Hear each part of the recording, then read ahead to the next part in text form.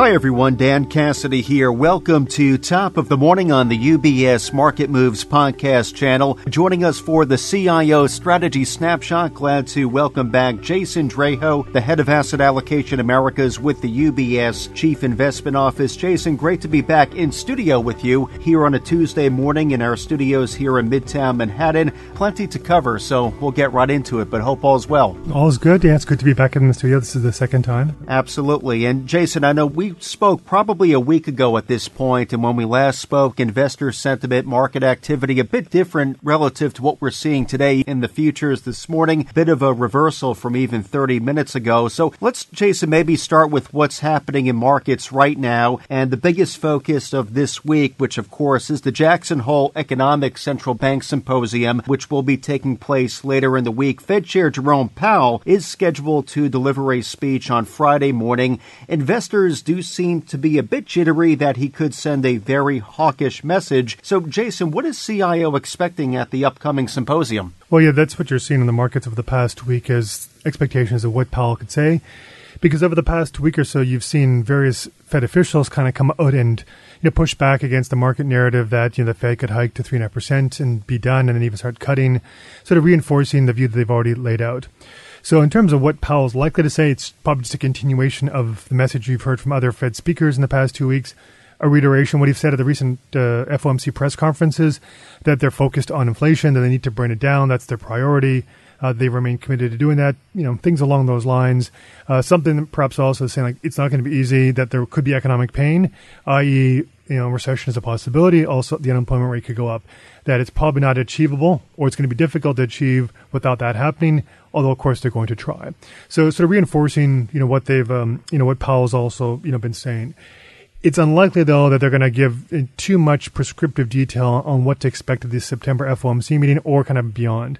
And the simple reason being is that they still have a good amount of data between the Jackson Hole meeting, this Friday, and when they meet, I believe it's like September 21st would be the FOMC date. So they will get the August inflation data. They will get August jobs report. This could either reinforce the positive trends we saw for July with inflation coming down, the economy holding up, or it could go in a different direction that would suggest, inflation isn't coming down. The economy is still too hot. We have to keep going more. I think right now the market's almost 50-50 for September. The Fed's probably not going to say enough to say one way or the other because they don't know themselves. We need to see the data. And if we don't know for September, that means I think the rest of their path is still uncertain. And given they have a chance in September to update their economic projections, I think they'll wait for that. So reiterating the key message, I think it will be Powell's point, sounding tough, but not necessarily providing a lot of details. It's interesting if you look at the market pricing over the past 2 weeks, it's sort of reconverged to what the Fed is saying. So, for example, the Fed funds rate gets to 3.6% based on market implied pricing. The Fed is around 3.4, 3.5%. So it's a little bit, this was up from about 3.25% just a few weeks ago. The bigger difference is next year, where the market had been pricing cuts as soon as March and up to about 75 basis points of rate cuts next year. Now the Fed actually goes to about 3.8% according to the futures market. And then later in the year, by the third or fourth quarter, cuts a cumulative amount of about 35 basis points. So now the market is sort of in line with the dot plot. So if the dot plot doesn't change, or there's indications that it wouldn't change, I think the market's kind of already there. So for the activity we're seeing in other risk assets this week and last week, it could be a little bit of, sell the rumor, buy the news. So you're worried about what's going to happen. You kind of okay, it's not worse than we feared, and you kind of breathe a sigh of relief by Friday afternoon.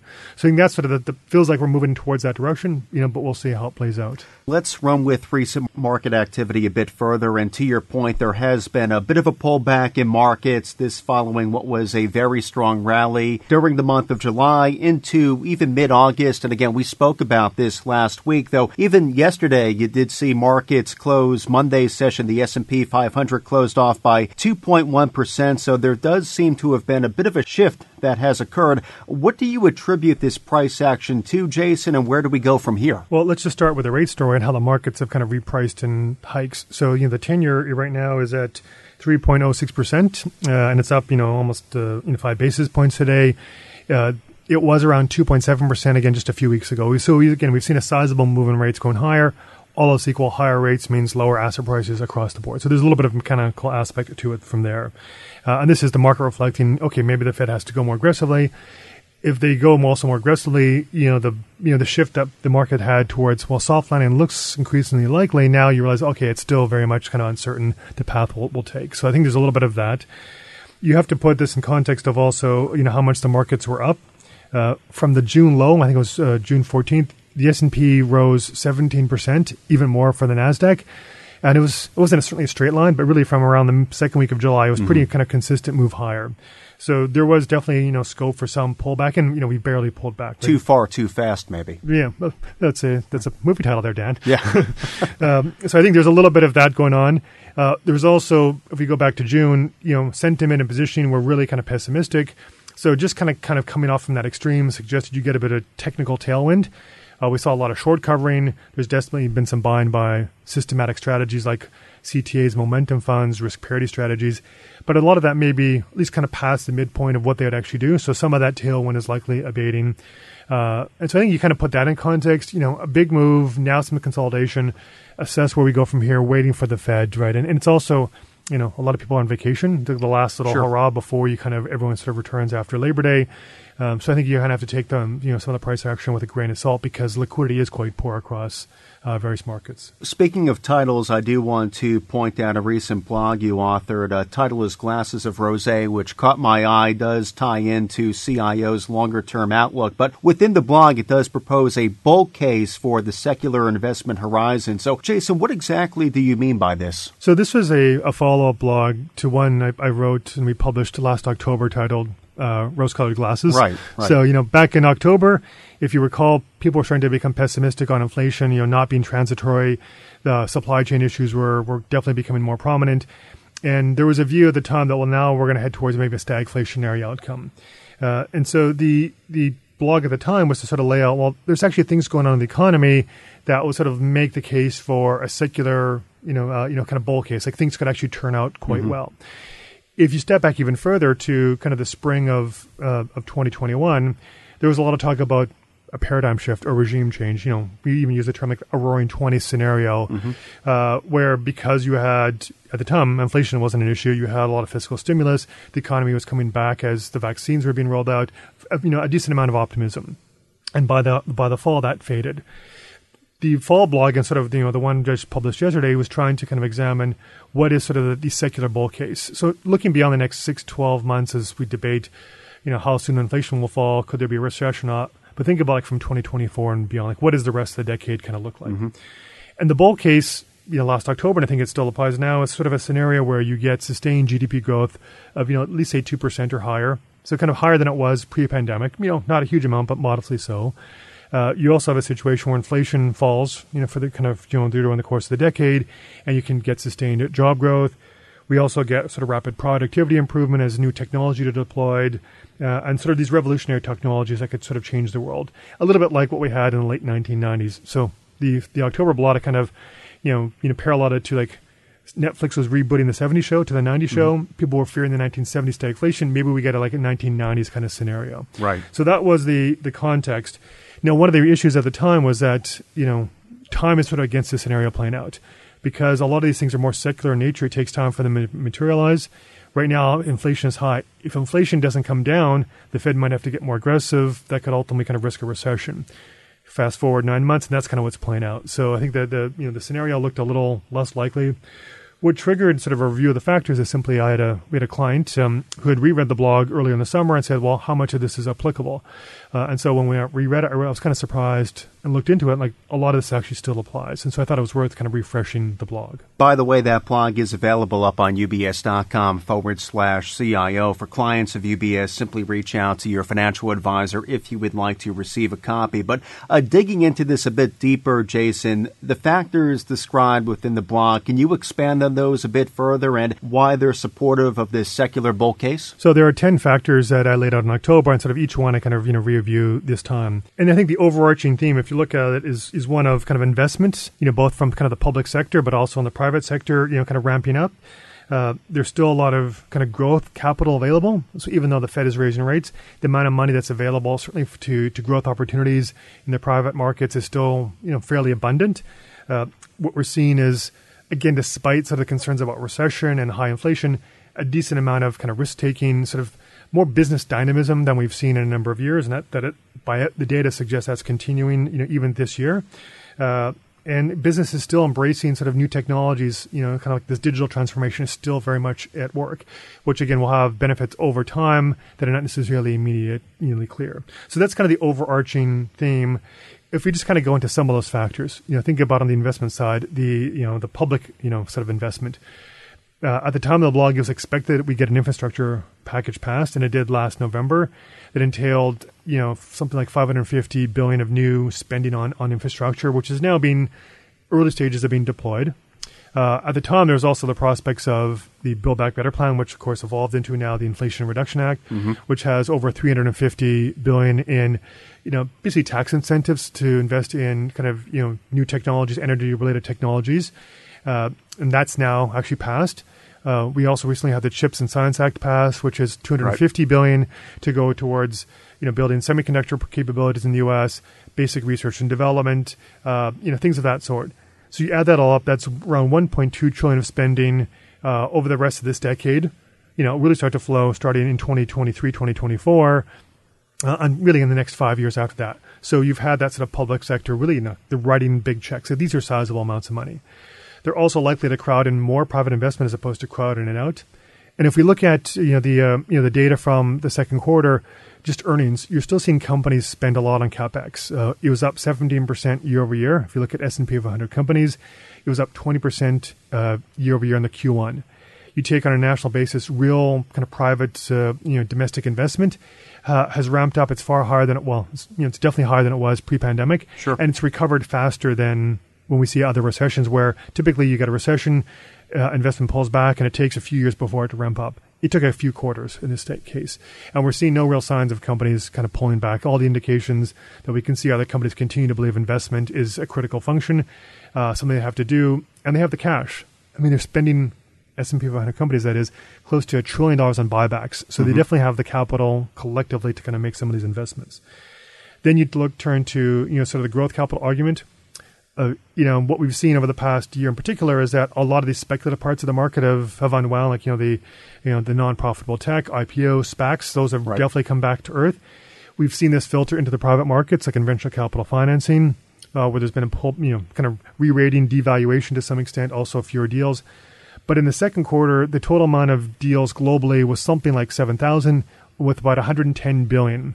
This is higher than it was in 2018, 2019, any of those quarters, even the first half of 2020. So it pulled back from a very elevated level, but there's still a lot of essentially dry powder, and there's still a lot of money flowing to especially seeds in startup stages as opposed to late stage. Like, you're not getting the $2 billion check to the Uber's about to go public. So there's definitely a lot of capital there. Then we think about sort of kind of risk taking that's going on. New business formation on a monthly basis in the U.S. is around 425,000. It's been holding steady at that level really for the past year. It surged a little bit more in 2020, but pre-pandemic, the average was around 300,000. So we're seeing 40% more on a monthly basis, new jobs or new business being created versus the pre-pandemic level. That's a big delta. Other indicators you're seeing, the Great Resignation is still in place, even as people were concerned about a slowing economy. There has been no sort of moderation in people's willingness to kind of quit their jobs, look for better opportunities. We see sentiment surveys consistently, whether it's for households, for small businesses, for CEOs, saying, very pessimistic about the economy overall. But you ask them about their personal situation, they'll say, oh, it's actually pretty good. I have good job opportunities. We can't meet demand. We just can't hire enough workers. Right. So you're seeing, again, sort of, if you look at what people are doing, it's actually consistent with willing to take risks as opposed to, kind of battening down the hatches. So again, not something you would think in an environment where we're so concerned about inflation and recession risk. Digital transformation is still very much in play. In the second quarter GDP number, investment like in structures and residential, physical buildings, things like that, that was down 10, 12% year over year on an annualized basis.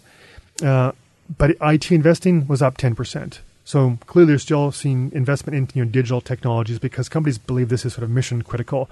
10 years ago, they might have paused, but now they realize this is just a core part of the thing we have to do. So again, investing for that business transformation. So all these things, are kind of, to me, are positive developments. They should, over time, help productivity, which definitely has been sort of weaker the first half of this year. But over time, there is a pretty good correlation between the more you sort of invest in capital, deep in capital, invest in technology, ultimately this leads to some sort of productivity pickup. So those are the factors and the cases for why I think there is kind of a secular bear case, a bull case scenario out there. Well, it's very helpful clarity, Jason, as to where we may be going when you really dig into the data as well as the sentiment. All of those considerations in mind, how likely do you see this scenario playing out, this secular bull case, and what are some of the implications associated with it? Well, this is the bull case, right? So this is not sort of the base case. I think a lot of things have to go right. So, with any kind of bull case, you probably never have more than about a 20% chance of this happening. Another thing that I didn't mention, but one of the factors, the first factor in the initial blog last fall, and I retouch it, is the idea of a positive aggregate demand shock. So in the pre-pandemic period, there was kind of this idea that the economy was suffering from secular stagnation, which is just, the economy just didn't have enough demand. As a result, there wasn't sort of an investment in new supply, and you just had an environment of lower growth, low inflation, low rates persistently. So to kind of break the economy out of that, you could have a positive demand shock that just kind of shocks it. Well, we got that with the COVID policy response. The problem is it also led to inflation. And now what the Fed is actively doing is trying to cool aggregate demand, bring it down to intentionally slow the economy to cool inflation. So that factor that went sort of from a kind of a positive is now actually working against us. So I think, think about that scenario, you have to kind of fight that pretty sizable headwind. Then if you want to really kind of break it down between sort of the likelihood of getting the bull case versus, the base case, it's really a supply side story. Because everything I kind of outlined is really improving the supply side, the productive capacity of the economy. Now, for all those good things I laid out, there's also arguments that people make that are very valid to say, well, it's true, but what companies are doing is that they're investing to reshore, to bring production back in the U.S., which is less efficient than 30 years of globalization and going into China. And so this investment is about building domestic supply chains or reinforcing supply chains, creating resiliency as opposed to economic efficiency or productivity.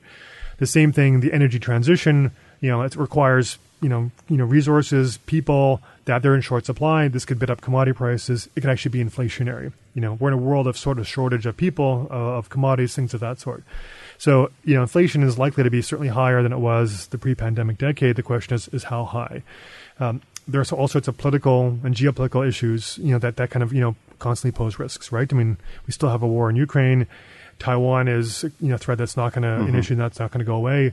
So you add this all up, there's definitely some improvements on the supply side, but there's also challenges where the supply side may be evolving, but in ways that not necessarily productivity enhancing. And then we know there's this, at least in the near term, this drag on aggregate demand.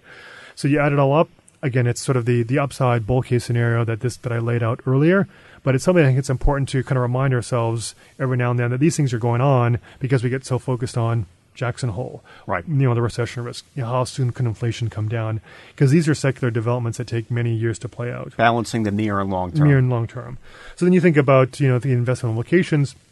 Well, we know the economic paradigm that's going to exist for the rest of this decade is going to be different than it was the pre-pandemic. Inflation at a minimum is probably going to be higher than it was the last decade. Interest rates might be a little bit higher. We also might have more economic volatility than we did during the prior decade. At the same time, though, there could be investment winners from this investment cycle. Things like value stocks that benefit from higher nominal GDP growth, energy, materials, industrials. Those skew more towards value stocks than growth stocks. So that again could be beneficial to those. Small cap stocks, mid caps, they tend to benefit from a strong capex cycle. So those could help as well. So there's just certain kind of areas.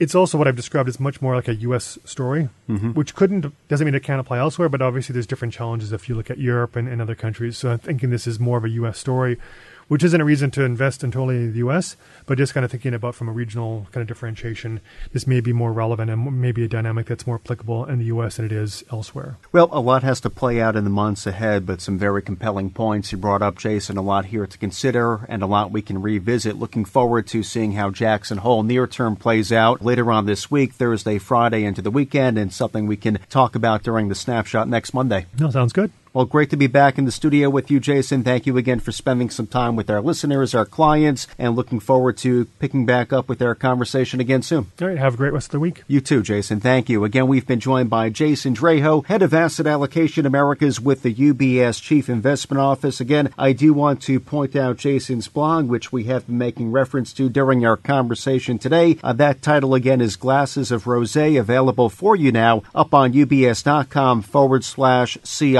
For clients of UBS, please be sure to reach out to your financial advisor if you would like to receive a copy of the blog directly. From UBS Studios, I'm Dan Cassidy. Thank you for joining us.